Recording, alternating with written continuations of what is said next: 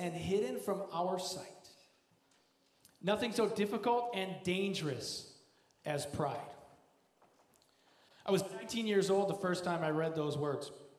And it was in this moment, reading this book, that I realized that I had a major pride problem. First time I'd ever understood. And reading, it's Andrew Murray's Humility, phenomenal book. It was the first time that I became acutely aware of this problem.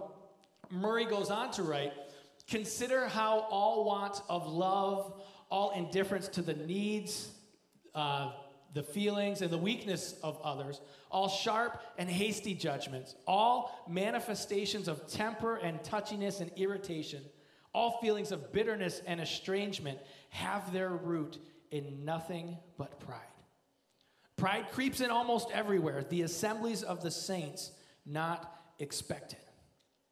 Church, every sin, every conflict, every argument, every outburst has its root in nothing but pride. And we're foolish to believe that we as the church, as the body of Christ, are exempt. Today I get the joy and honor to share God's word through the prophet Jeremiah. And we've been studying this for about a month now. Last week, Pastor Jeremiah mentioned that eventually we'll get to Jeremiah's message of hope. Today is not that day. This week, as we dive into our discussion on idolatry, I want us all from the forefront to be aware of how sneaky pride can be. This morning, my prayer is that we don't, myself included, we don't let our pride allow us to ignore, excuse, or dismiss any of our modern-day idols. And if you've missed any of the previous few messages, you can find them on the website or watch them on our Vimeo page. We're going to be looking at Jeremiah 10, but before we dive in, let's pray one more time. God, our prayer is that we spend this time worshiping you, not worshiping ourselves, not worshiping any of our man-made idols. So God, as sneaky and as dangerous as pride is, I pray that you remove it from our midst. God, these are not my words. I want them to be yours. So speak through me. Open our hearts, minds, and ears to hear what you have to say, God. Thank you for this day. Thank you for Jesus and what his death on a cross means for us. Help us to honor you, to worship you, and give you glory for everything in our lives. In Jesus' name, amen. I want to quickly give some context. From the moment Moses came down from Mount Sinai to see the Israelites worshiping a golden calf, God's people have struggled with idolatry. And honestly, it goes back further than that. But by the time we get to Jeremiah, they've made many compromises in their faith over hundreds of years and have in many ways succumbed to the world and the culture around them. So God would communicate through prophets to have his people be brought back to him. He would speak through the prophets, and that's where we get to Jeremiah. God told Jeremiah at a young age that he would speak to the people. He would warn them, tell them to come to Jesus, come back to God, turn from their ways, and that because of their sin, they would be taken into captivity. Like I said, at this point, they're worshiping false gods. They're creating idols, and they're worshiping idols created by the surrounding nations. For more context, you can check out the sermon booklet and watch the previous messages in this series. But as we continue, Jeremiah chapter 10. Verse 1 says, "Hear the word that the Lord speaks to you, O house of Israel. Thus says the Lord." Actually, that's the beginning of verse 2. But I think it's important to note right from the beginning that these are God's words. The prophet Jeremiah isn't making this stuff up. God is communicating to him and saying, hey, tell the people this. And in the direct context, he's speaking to the Israelites about idols, about man-made idols, gods that they are worshiping. So we continue, verse 2. "Thus says the Lord, learn not the way of the nations, nor be dismayed at the signs of the heavens, because the nations are dismayed at them. For the customs of the people are vanity. A tree from the forest is cut down and worked with an axe by the hands of a craftsman. They decorate it with silver and gold. They fasten it with hammer and nails so that it cannot move. Their idols, I love this, their idols are like scarecrows in a cucumber field, and they cannot speak. They have to be carried, for they cannot walk. Do not be afraid of them, for they cannot do evil, neither is it in them to do good. Don't learn the way of the nations. The customs of people are vanity. Their idols are like scarecrows in a field. They can't do evil, they can't do good, they do nothing. One commentator compared learning the way of the nations to being a disciple of the nations. An all-encompassing following and devotion to that nation and its customs. This is going to be dangerous, putting water next to my computer. Dad, don't look. Often we think of idols as inherently bad. But often very good things become idols in our lives. It's not a things issue, it's a heart issue. And Jeremiah, right here, he's saying, idols accomplish nothing except pulling our eyes off the one true God, the only God worth worshiping, Yahweh El Shaddai. So we continue with verse 6. There is none like you, O Lord. You are great, and your name is great in might. Who would not fear you, O King of the nations? For this is your due.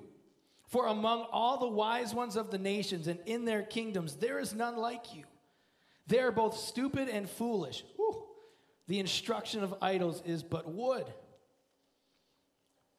Church, do you believe that God is the Almighty God, the God to be feared? And do we live like it? Because if we really believed that, we would view our idols as worthless. This entire chapter is going to contrast temporary, worthless idols with an eternal, all-powerful, and incredibly personal Creator. See, the more time we spend with God, the more time we spend studying the Scriptures in prayer and gazing at the splendor of our God, the more insignificant our idols become. So if you have a bunch of idols, chances are you're not spending enough time with God. Pastor Steve Smith simplified it by saying, once we realize God is all we have, we learn that He's all we need. Don't be like the wise men of the nations who are foolish and senseless, being taught by worthless wooden idols. Seek God's face, and you'll see your idols disappear. Verse 9, beaten silver is bought up from Tarshish, and gold from Uphaz. They are the work of the craftsman and of the hands of the goldsmith. Their clothing is violet and purple. They're all the work of skilled men, but the Lord is the true God. He is the living God and an everlasting King. At His wrath, the earth quakes, and the nations cannot endure His indignation. Thus you shall say to them, the gods who did not make the heavens and the earth shall perish from the earth and from under the heavens. It is He who made the earth by His power, who established the world by His wisdom, and by His understanding stretched out the heavens. When He utters His voice, there is a tumult of waters in the heavens, and He makes the mist rise from the ends of the earth. He makes lightning for the rain, and He brings forth the wind from His storehouses. So silver and gold, the works of craftsmen, goldsmith, violet and purple clothing. Man, that sounds like a clean pair of Jordans, a Rolex, and an Armani suit. These idols are fancy.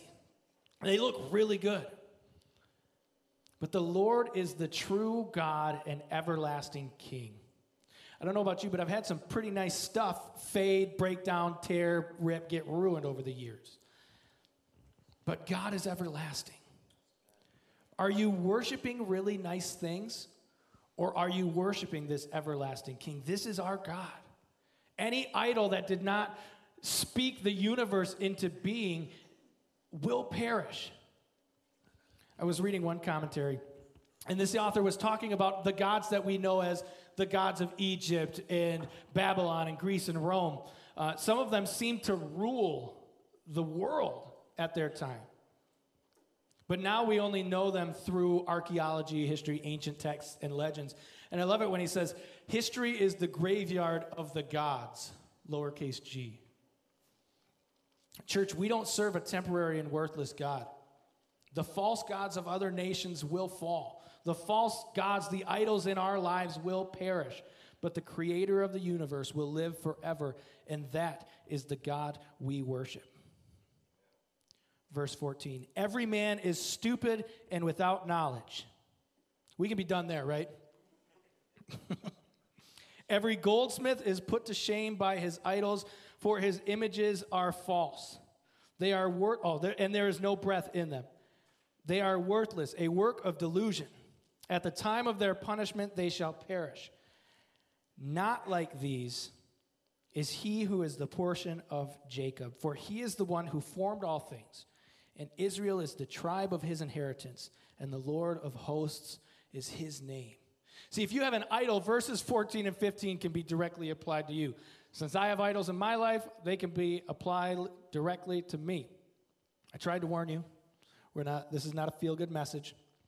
But God is saying through Jeremiah, he's saying to the Israelites, you guys have idols. You're stupid and without knowledge. You're put to shame by your idols. Your idols are worthless, and they will perish.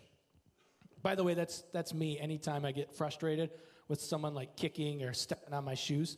Happened at VBS. Steve stepped on my brand new Jordans, and I Steve! Snipped at him sarcastically. But in every bit of sarcasm is a little bit of truth, right?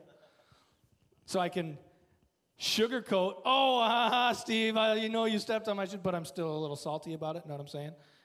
That's not okay.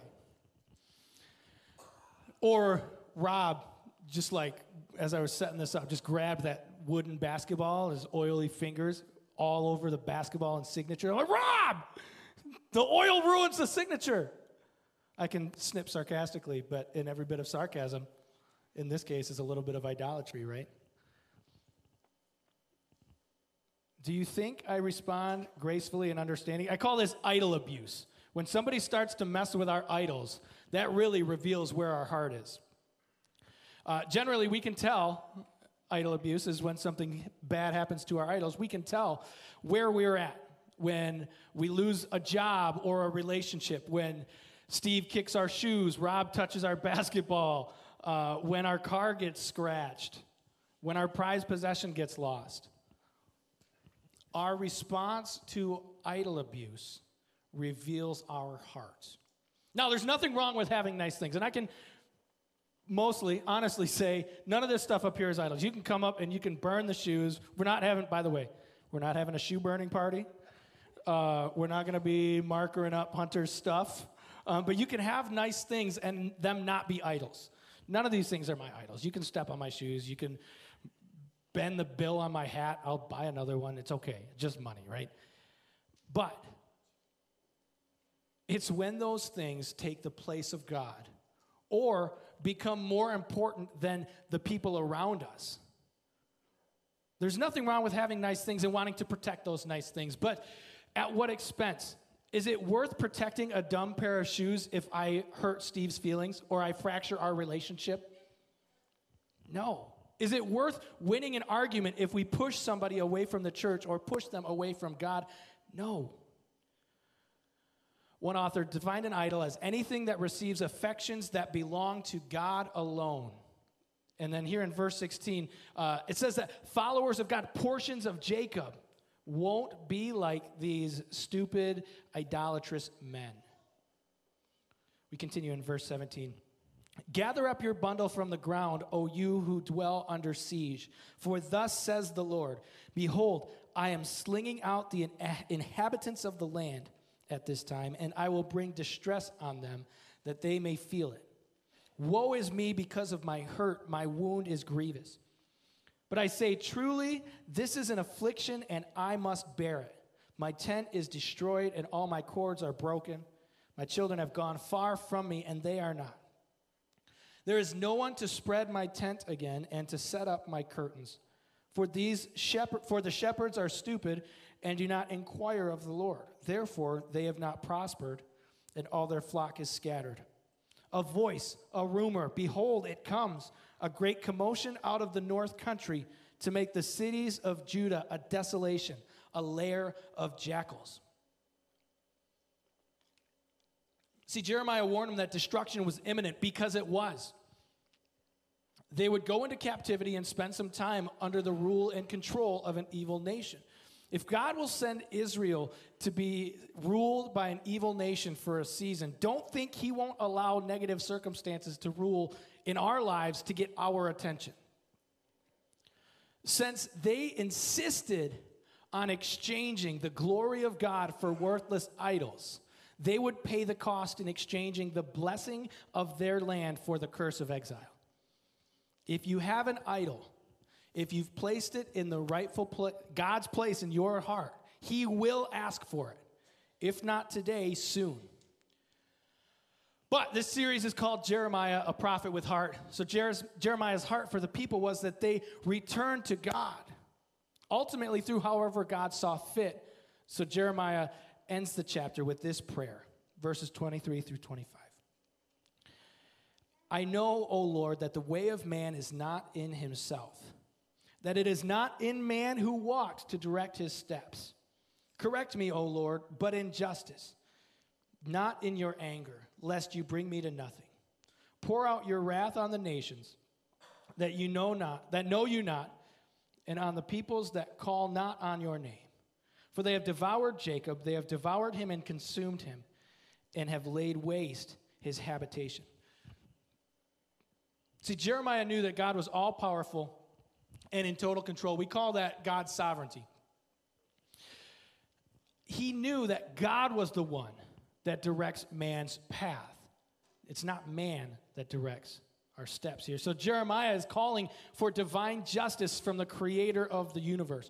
Church, when we look throughout history, God's justice very seldom looked like his people expected it to. I mean, fast forward to the New Testament, everybody expected Jesus to come in and just demolish the political powers that be. And Jesus said, no. My kingdom is not of this world. I'm not coming here to overthrow your government. Very seldom, God's justice looked like his people expected it to. And because of that, sometimes their circumstances were not always pleasant. All throughout this book, we see Jeremiah crying out to the people of Israel to return to God. And in this particular chapter, he's begging them to cast down their idols and return God to his proper place in their life. As we dive into idolatry today, as I was praying through this and thinking and studying, God brought to mind 4 categories that we have idolatry, where I've seen or myself have had idols in the church. Pride, possessions, people, and politics. Please hear my heart. I'm not here to condemn. My heart is for all of us to love God with all of our heart, mind, soul, and strength. But in doing that, we have to die to ourselves, die to our idols, and live for Christ. We are to love God, love our neighbors, and make disciples. And our idols get in the way of that. Simply put, anything we put in the place of God is an idol. Anything we deem either consciously or subconsciously more significant in our lives than God. I was listening to Tim Keller's sermon this week on suffering. And in it, he said, whenever someone tells me that life is meaningless, it means something that you put your functional trust in has died. Church, are you putting your functional trust in something or in someone temporary? Money, your job, your spouse, a political candidate? What if you lost that thing? That thing goes away. For the last 10 years or so, I've started to become a little bit more aware of idols in my life. I was 19 when I read Humility, and I'm like, I got this pride problem that it's too big to sweep under the rug, so... I'm 28 here in a few weeks, so coming up on 10 years. And I'm starting to identify, or over the last decade, I've identified some major idols in my life. That's the first step, identification. We need to become aware and identify and call out idols in our lives if we ever want to cast them aside. One idol that's come naturally to me, so I've been in full-time ministry for about 10 years now, too. So work has been a big idol in my life. For the first 5 years of ministry, I was in camping ministry, and I worked a lot, definitely an unhealthy amount. I would put hours in to fuel this pride machine. And then, the work I was doing was honorable. I was working in ministry. Kids were coming to camp. Churches were coming to camp, right? Good stuff. It was ministry. But I wouldn't only fuel this pride machine by the hours of work I put in, but also the additional 10 to 20 hours I put in volunteering at my local church. Not many people put in 50, 60, sometimes 70 hours a week at their full-time ministry job and an additional 10 or 20 at church. I was doing a lot for God. It all inflated my ego, but I found that my tank was empty. And my tank was empty because I wasn't worshiping the creator of the universe. I was worshiping his creation, ministry. See, I can boast about how often I work or how great the work I do is or how much money I make. By the way, moving on. But if I'm more concerned with the work that I'm doing, the money I'm making, or how people view me or my work, rather than the God that I work for, work becomes an idol. Success becomes an idol. Accolades become an idol. And you don't have, by the way, you don't have to be in full-time ministry to work for God. You can work for IBM, Whitbecks, Walmart, Jay's. You're working for God. Do you place your identity in your job, in your success? Where does your job rank in the priorities of your life? Would you miss work so you don't have to miss church? Would you skip small group because of work? What about kids or grandkids' work, sporting events, family vacations? There's a line somewhere. There's balance somewhere.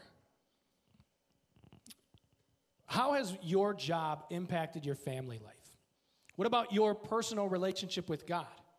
Your number one priority must be your personal relationship with God.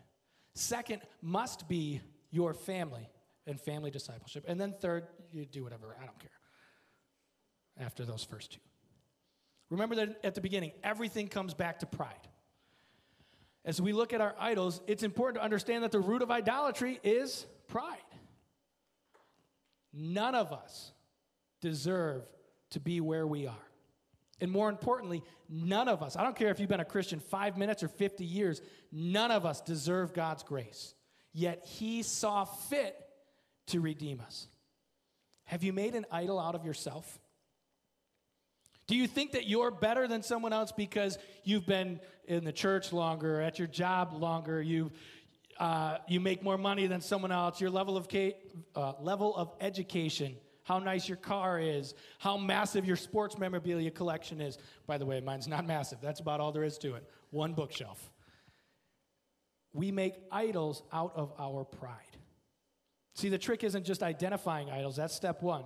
But it's removing them from God's place in our lives and returning him to his rightful place. Jeremiah wasn't pulling punches when he talks about the idolater. He says they're stupid and without knowledge. Now, you might not be creating golden, physical, wooden statues to worship, but maybe like me, you're buying your idols. You might not create a golden calf, but maybe you buy a golden guitar. No, I'm kidding. So a few weeks ago, I got to tell the story. Dan does not idolize his guitars. A few weeks ago, we're sitting in his office. He had, for whatever reason, like this 8-foot stack of metal tripod stand. I don't know. But I'm pretty clumsy, and as you can see, I talk with my hands. So you can't really have anything that can fall over near me. Well, anyway, he's got his favorite guitar open on his case, on his couch, big giant stack of metal, tripod stands, whatever. Guess what happened? I knocked him over. I chipped his guitar. And Dan punched me in the mouth. No, I'm kidding. He didn't. He was so gracious. You know what he said? He's like, I actually kind of like that grungy look on my guitar. So I went in my office. I grabbed a hammer. No, I'm kidding. Sometimes we make idols out of our possessions. And some of my idols have fallen in this category. So I brought some of my former idols on stage with me. So you can see I'm not perfect. It's not too hard to convince me that I need to buy another pair of shoes or I need to buy another piece of sports memorabilia. My possession-based idolatry started when I worked at Jay's. It actually got worse. It was at its worst when I worked at Jay's because didn't have many bills at the time, was living with my parents, and every day I'd get to work surrounded by all this cool stuff. And every couple weeks, some of that cool stuff could come home with me, and it did. Shortly after that, I was faced head-on with my love of money and possessions. It was idolatry. When I read Jesus' interaction with the rich young ruler, I read about a guy who checked all the boxes. He followed all the rules. He followed all the commands. And he had a lot of cool stuff. He had a lot of money. He had a lot of power. But Jesus asked him to sell all of his stuff and follow Christ. And then I looked in the mirror and I said, man, I've been going to church my whole life. I'm a youth volunteer. But I also make some money and I got some stuff. If Jesus asked me to sell everything I had for him, would I do it? Would you? Maybe it's not money, but is there anything that you place such a high value on that if you lost it, you feel like it would ruin you? I remember the first time my grandpa let me hold his 1953 Topps Satchel Paige baseball card. And if you know anything about cards, that is an expensive card. See, having nice things isn't the sin.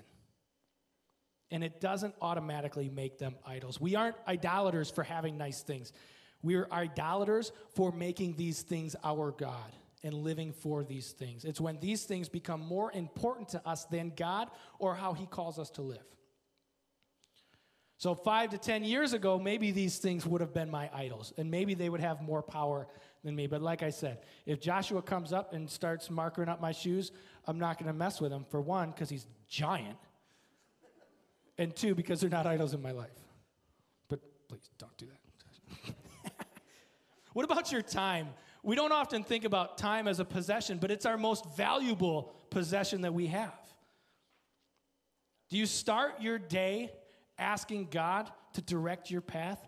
Or are you too busy getting ready for work, watching the morning news, getting the kids around, whatever, to even consider that it's the day the Lord has made? See, often we expect God to bless and protect our day when we won't even acknowledge that it's his day to begin with. See, I find that when it comes to identifying idols, they're usually the things that we have the tightest grip on. And it's usually those things that God will require of us. So we make idols out of our possessions. No, we don't. We make idols out of our possessions, but we also make idols out of our people. Often the biggest idols in our lives are people. If someone has any connections with Chuck Norris, let me know. I'd love to meet the guy. But I don't know. He's not an idol, right? One of the most irritating parts of working with teenagers. So if you don't know, I'm the youth pastor here. I spend most of my time hanging out with teenagers. One of the most irritating parts is when they start to enter into the boyfriend-girlfriend phase of teenagehood. The relationship stage. They idolize their boyfriend or their girlfriend, and it's just a mess. Because God becomes second fiddle, spiritual disciplines fall to the wayside, and if the relationship ends, watch out. They place their identity in this temporary relationship with an imperfect person. Shocker, teenagers, none of y'all are perfect. And what they don't realize is that they've turned this person into their God. They've put their functional trust, as Keller says, into this person. See, everything they do revolves around this person. How is this person going to think if I say this or if I do this? How will they respond? All of their time is spent with this person. The rest of their relationships, friends, family, siblings, fall to the wayside. This is a great example of idolatry. But here's the thing. I don't think this sort of relational idolatry is exclusive to teenagers in their dating relationships. I think it happens in marriages too. I always preface, I don't like talking about things I don't know anything about. And that list is massive. At the top of the list, marriage and parenting. So anything I say, marriage and parenting has been filtered through a lot of prayer and then wisdom and counsel from the 3 other pastors on staff who are all married with kids. I think relational idolatry happens in marriages too. If pleasing your spouse is more important than honoring God through your marriage, you have created an idol. I mean, we joke about happy life or happy wife, happy life. But if that's the primary goal in your marriage, you're not honoring God. Husbands, you cannot fully love your wife if you're not first fully loving God. Wives, same thing. You cannot fully love your husband if you're not first fully loving God. See, God calls us to sacrificially love and care for our spouses, but he does not call us to sacrifice our relationship with him in the process. Teens, or really anyone not married but in a relationship. If you are in a relationship and the other person expects you to love them more than anything, including God, that relationship probably needs to end. One of the dangers of being a Christian in a relationship with an unbeliever is that they can't fully wrap their minds around the fact that we have to love God more than we love our significant other or a spouse, whatever. And single people, we tend to idolize the idea of being in a relationship. And I don't have time to dive into this. In December, I did a sermon on singleness. You can find that on the Vimeo page. But if you aren't fully satisfied in your relationship with God, you're not going to be satisfied when you enter into a relationship with God. Scripture has a lot to say about contentment. But our world, our society sends a different message. Church, we must set ourselves apart as believers through our relationships with others. We must live differently. And if we do not love God first, we can't fully love anyone. Another area I see it is with parents. See, idolatry is with parents and their kids. I get it, y'all. I come from a family with a crazy blended family, 8 kids, like 17 sets of siblings, 452 cousins. I don't know how many aunts or uncles. Parents want a better life for their kids. So they create a lot of opportunities and experiences. And I've lived a lot of awesome opportunities and experiences that my parents didn't get because of what they did for us. But if you're sacrificing your own spiritual or personal growth, or your children's spiritual growth, to create those opportunities, you may have created an idol out of your children. I want to flip to Matthew, and you don't have to flip if you don't want to, but Matthew 10, 34 through 39. Jesus says, oh, never mind, I got to turn one more page. All right, do not think that I have come to bring peace to the earth. I have not come to bring peace, but a sword. For I have come to set a man against his father, and a daughter against her mother, and a daughter-in-law against her mother-in-law. And a person's enemies will be those of his own household. Whoever loves a father or mother more than me is not worthy of me. And whoever loves son or daughter more than me is not worthy of me. And whoever does not take his cross and follow me is not worthy of me. Whoever finds his life will lose it. Whoever loses his life for my sake will find it. Jesus says we aren't worthy of him if we love our family members more than him. Spouse, parents, kids, grandkids. If we love our life, we will lose it. If we lose our life for him, we will save it. Be cautious not to be too attached to this life. Another passage came to mind that most parents will be familiar with, Proverbs 22:6. Train up a child in the way he should go, and when he is old, he will not depart from it. Parents, you are training your children up, either explicitly or inexplicitly, through your actions. If you aren't connected to the body of Christ, if you're not showing up to church, serving the church, attending a discipleship community or small group, you are giving them permission to not be connected as well. If you regularly skip church because your kid has travel ball, you have work, there's vacations, hunting or fishing trips, etc., You're giving your child a list of things that you prioritize more than your connectivity to the body of Christ, and in turn, giving them permission to make their list too. Now, that's not saying you can't ever miss church, right? Vacations are great. Work happens. Sports are awesome. Love sports. Occasionally missing church is one thing, but actively choosing to regularly neglect gathering and connecting with the body is a problem. And don't get it twisted. It's not just about showing up. There's another thing I don't have a lot of time to dive into, but I'll sneak in a little shameless plug for the podcast Jeremiah and I do called Chewing on Theology. We spent 2 episodes talking about church involvement and church attendance and how it's more than just showing up. And you can find those on the website or anywhere you listen to podcasts. But parents, the bottom line is you are the primary spiritual influence in your lives, for better or for worse. Regardless of their friends' influence, school, church, music, etc., you are still the number one spiritual influence in your kid's life. And dad, statistically speaking, you have the most influence. So if you aren't home leading spiritually, guess what? Your kids will follow suit. If you don't come to church or you come begrudgingly, your kids are going to follow suit. And if you're not reading your Bible, speaking biblical truth into the family, and exhibiting the love and grace of God under your own roof, your kids will follow suit. Allow me to be slightly more direct. Parents, if you aren't intentionally discipling your children at home, don't bring them here and drop them off with me and Steve and expect us to fix them or train your children up. That is not our job. Now, if you're a parent who doesn't know how to do that, that is our job. That's where we come in.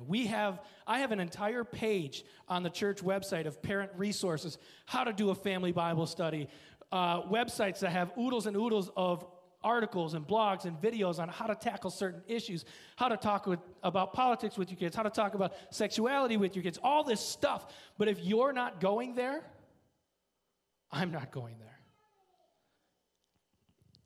Although my job is not to be the primary spiritual influence in your teen's life, I'm on the list.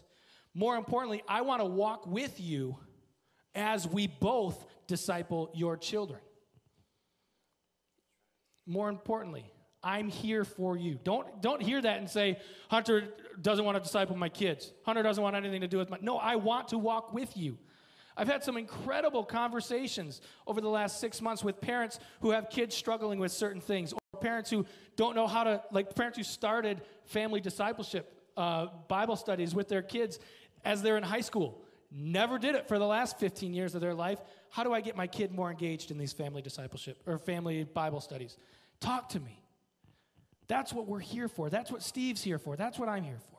We're here to equip you to better disciple your children. Ideally, we come alongside you. We echo what you're already saying, and we'll both be saying the same thing because we're all teaching out of the Bible, right? But we're not the primary spiritual influence in your kids' lives.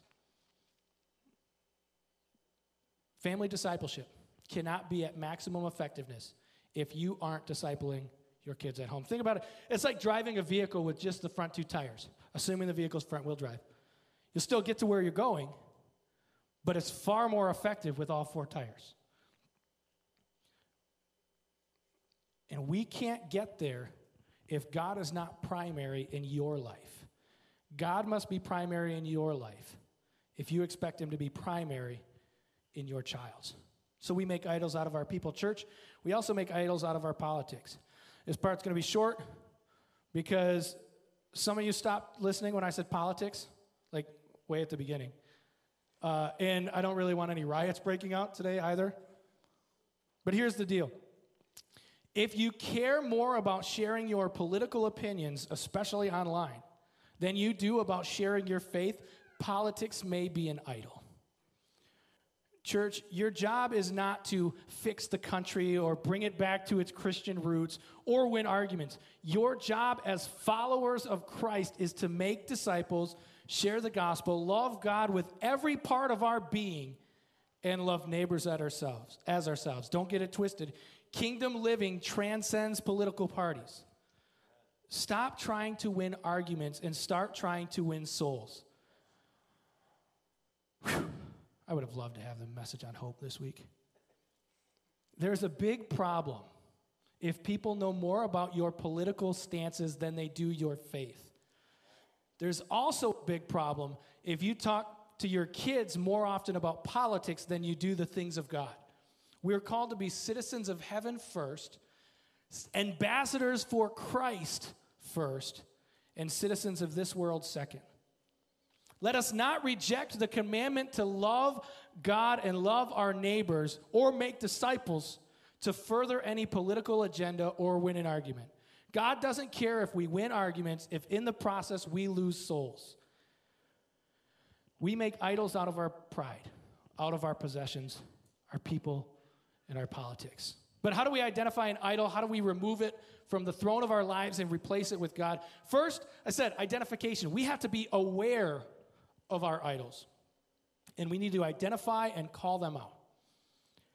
If you were upset or hurt or turned the off switch on when I turn the off switch on, turn the switch off when I mentioned a specific category, person, or thing, please try to discern if it's something to genuinely be upset about or if it's the Holy Spirit bringing conviction.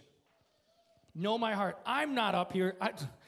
Like I said, I'd much rather get up here and give you some message that makes you leave feeling good.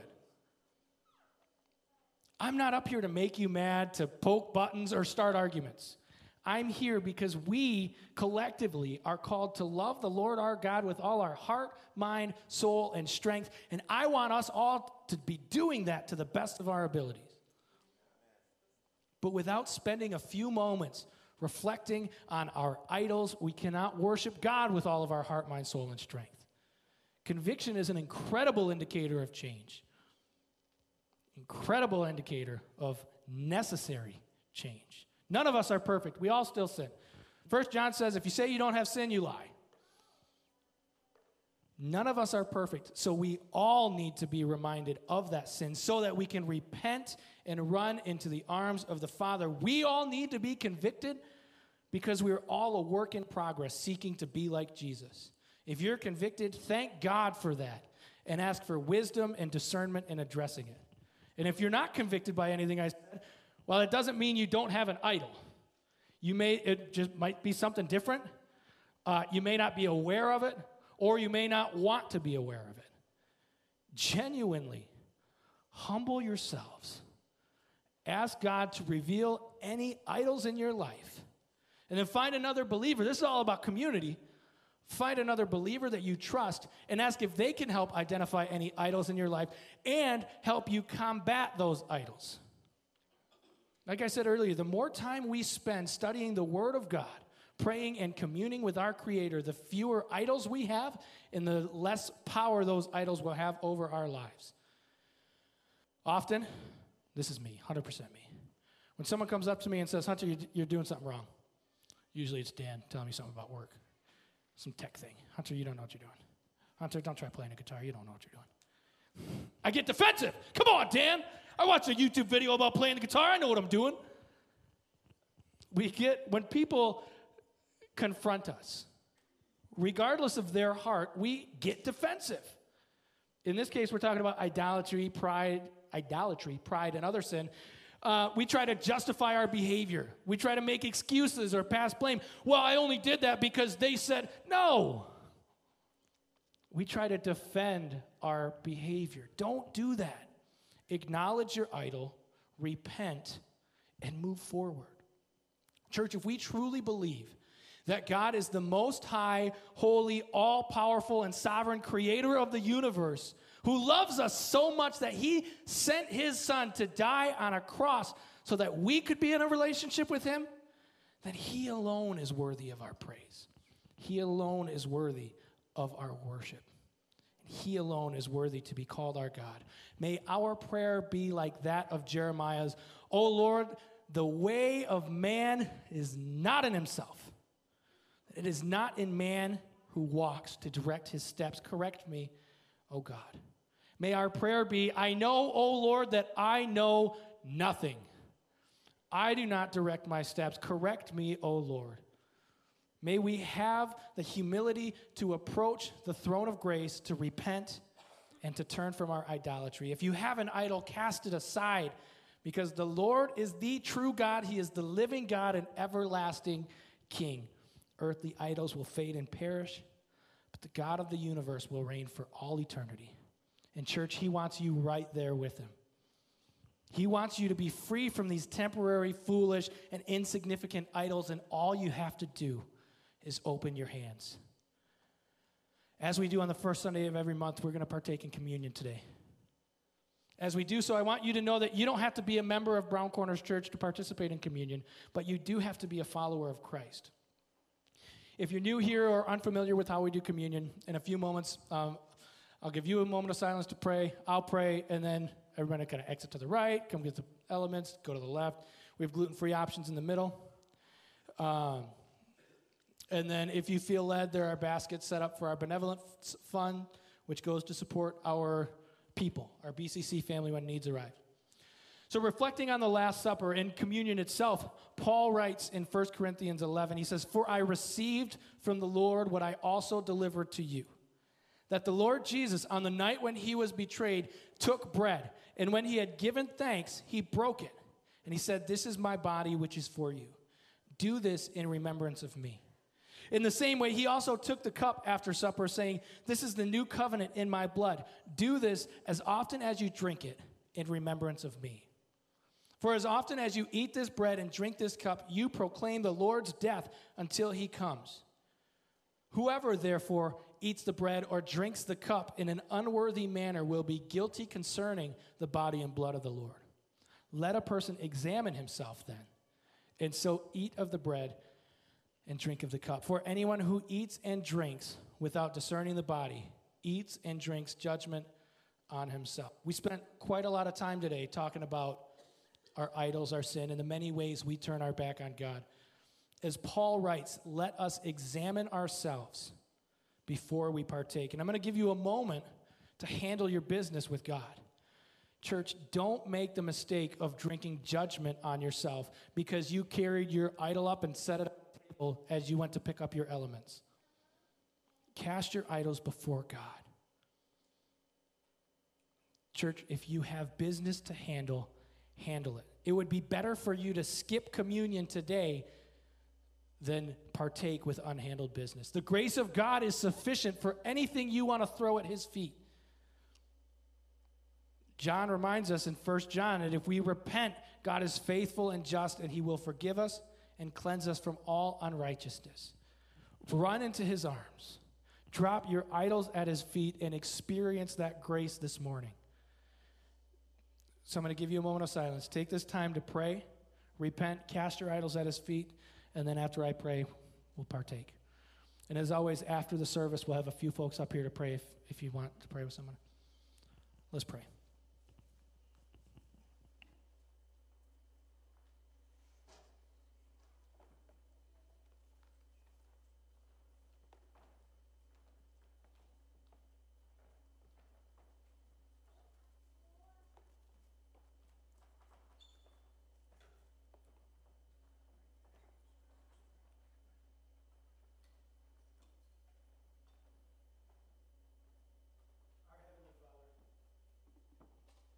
You are a holy God. You alone are worthy of our praise. You alone are worthy of our worship. God, forgive me for the times that I forget that and place worthless temporary idols in your place. God, if we have an idol that we're neglecting to recognize, convict us, Father. If we have idols we aren't willing to relinquish, soften our hearts, drive us to our knees in repentance. And as Jeremiah calls for, God, provide divine justice. Nothing on this earth, no possessions, no person, no political ideal or candidate is more worthy of our worship than you. God, let us not get caught up in this world, but give us your eyes. Give us a kingdom mindset. Focus solely on eternity so that you will be glorified through our lives. May our prayer be not that our will, our plans, and our desires be done, but yours and yours alone. God, as we partake in communion today, let us not forget why we do this. Because you loved us first, and you saw fit to redeem us through the blood of Christ. Thank you, Father, for sending Christ to die on our behalf so that we could be with you for eternity. Guide us each day as we seek to make your name known through our lives. We ask all these things in Jesus' name. Amen.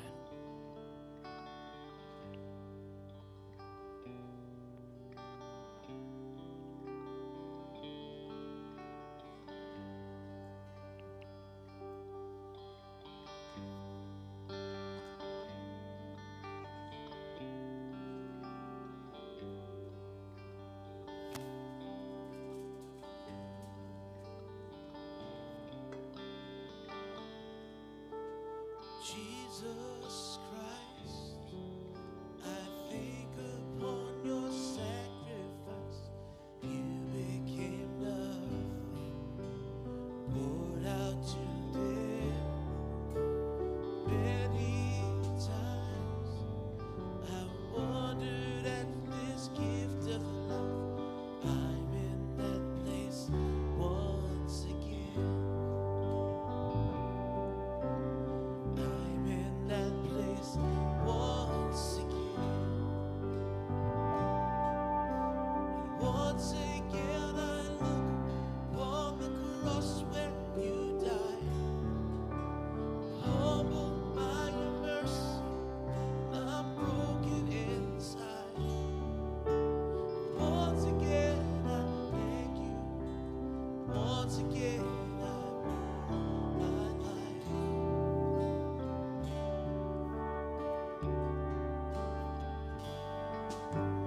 Now you are exalted to the highest place, King of the heavens, where one day I'll bow. But for now, I marvel at this saving grace. I'm full of praise once again. I'm full of praise once again. And once again I look on the cross where you died. Humbled by your mercy, I'm broken inside. Once again I thank you. Once again I pour out my life.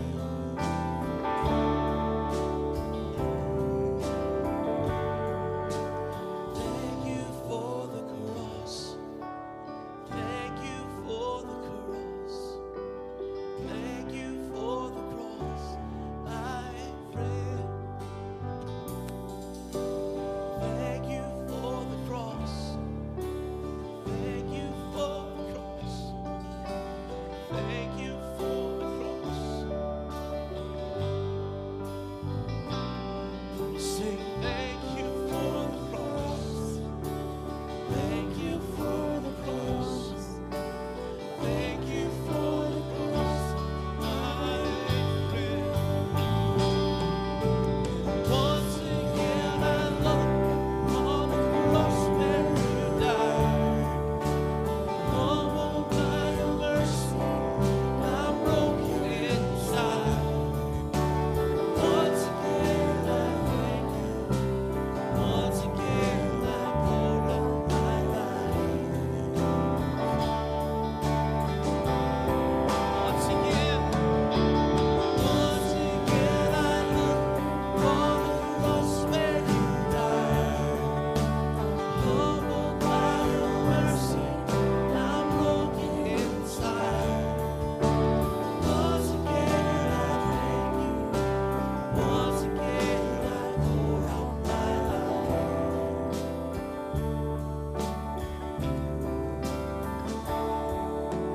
Thank you for the cross. Thank you for the cross. Thank you for the cross, my friend. Stand with us if you thank us with us. Thank you for the cross. Thank you for the cross. Thank you for the cross, my friend. Thank you, Lord. Thank you for the cross. Thank you for the cross.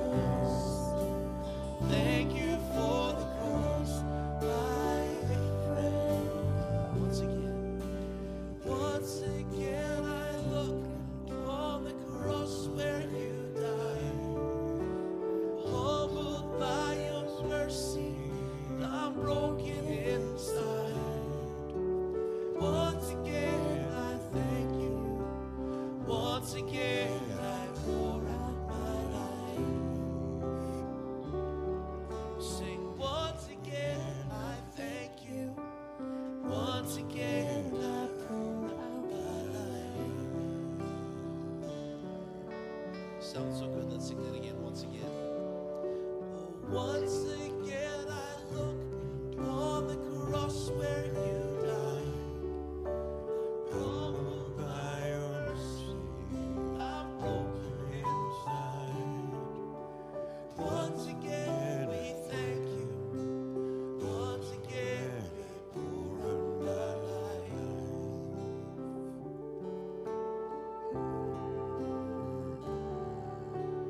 Once again we thank you. Once again we pour out our lives. Yes, Lord. Bless you, Father. Father, go before us this week.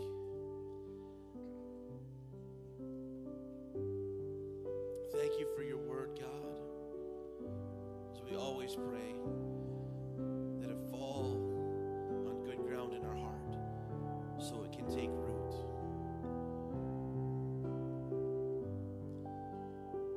God, we thank you for the cross. We thank you for what you've done for us, God. Bless your holy name, Father.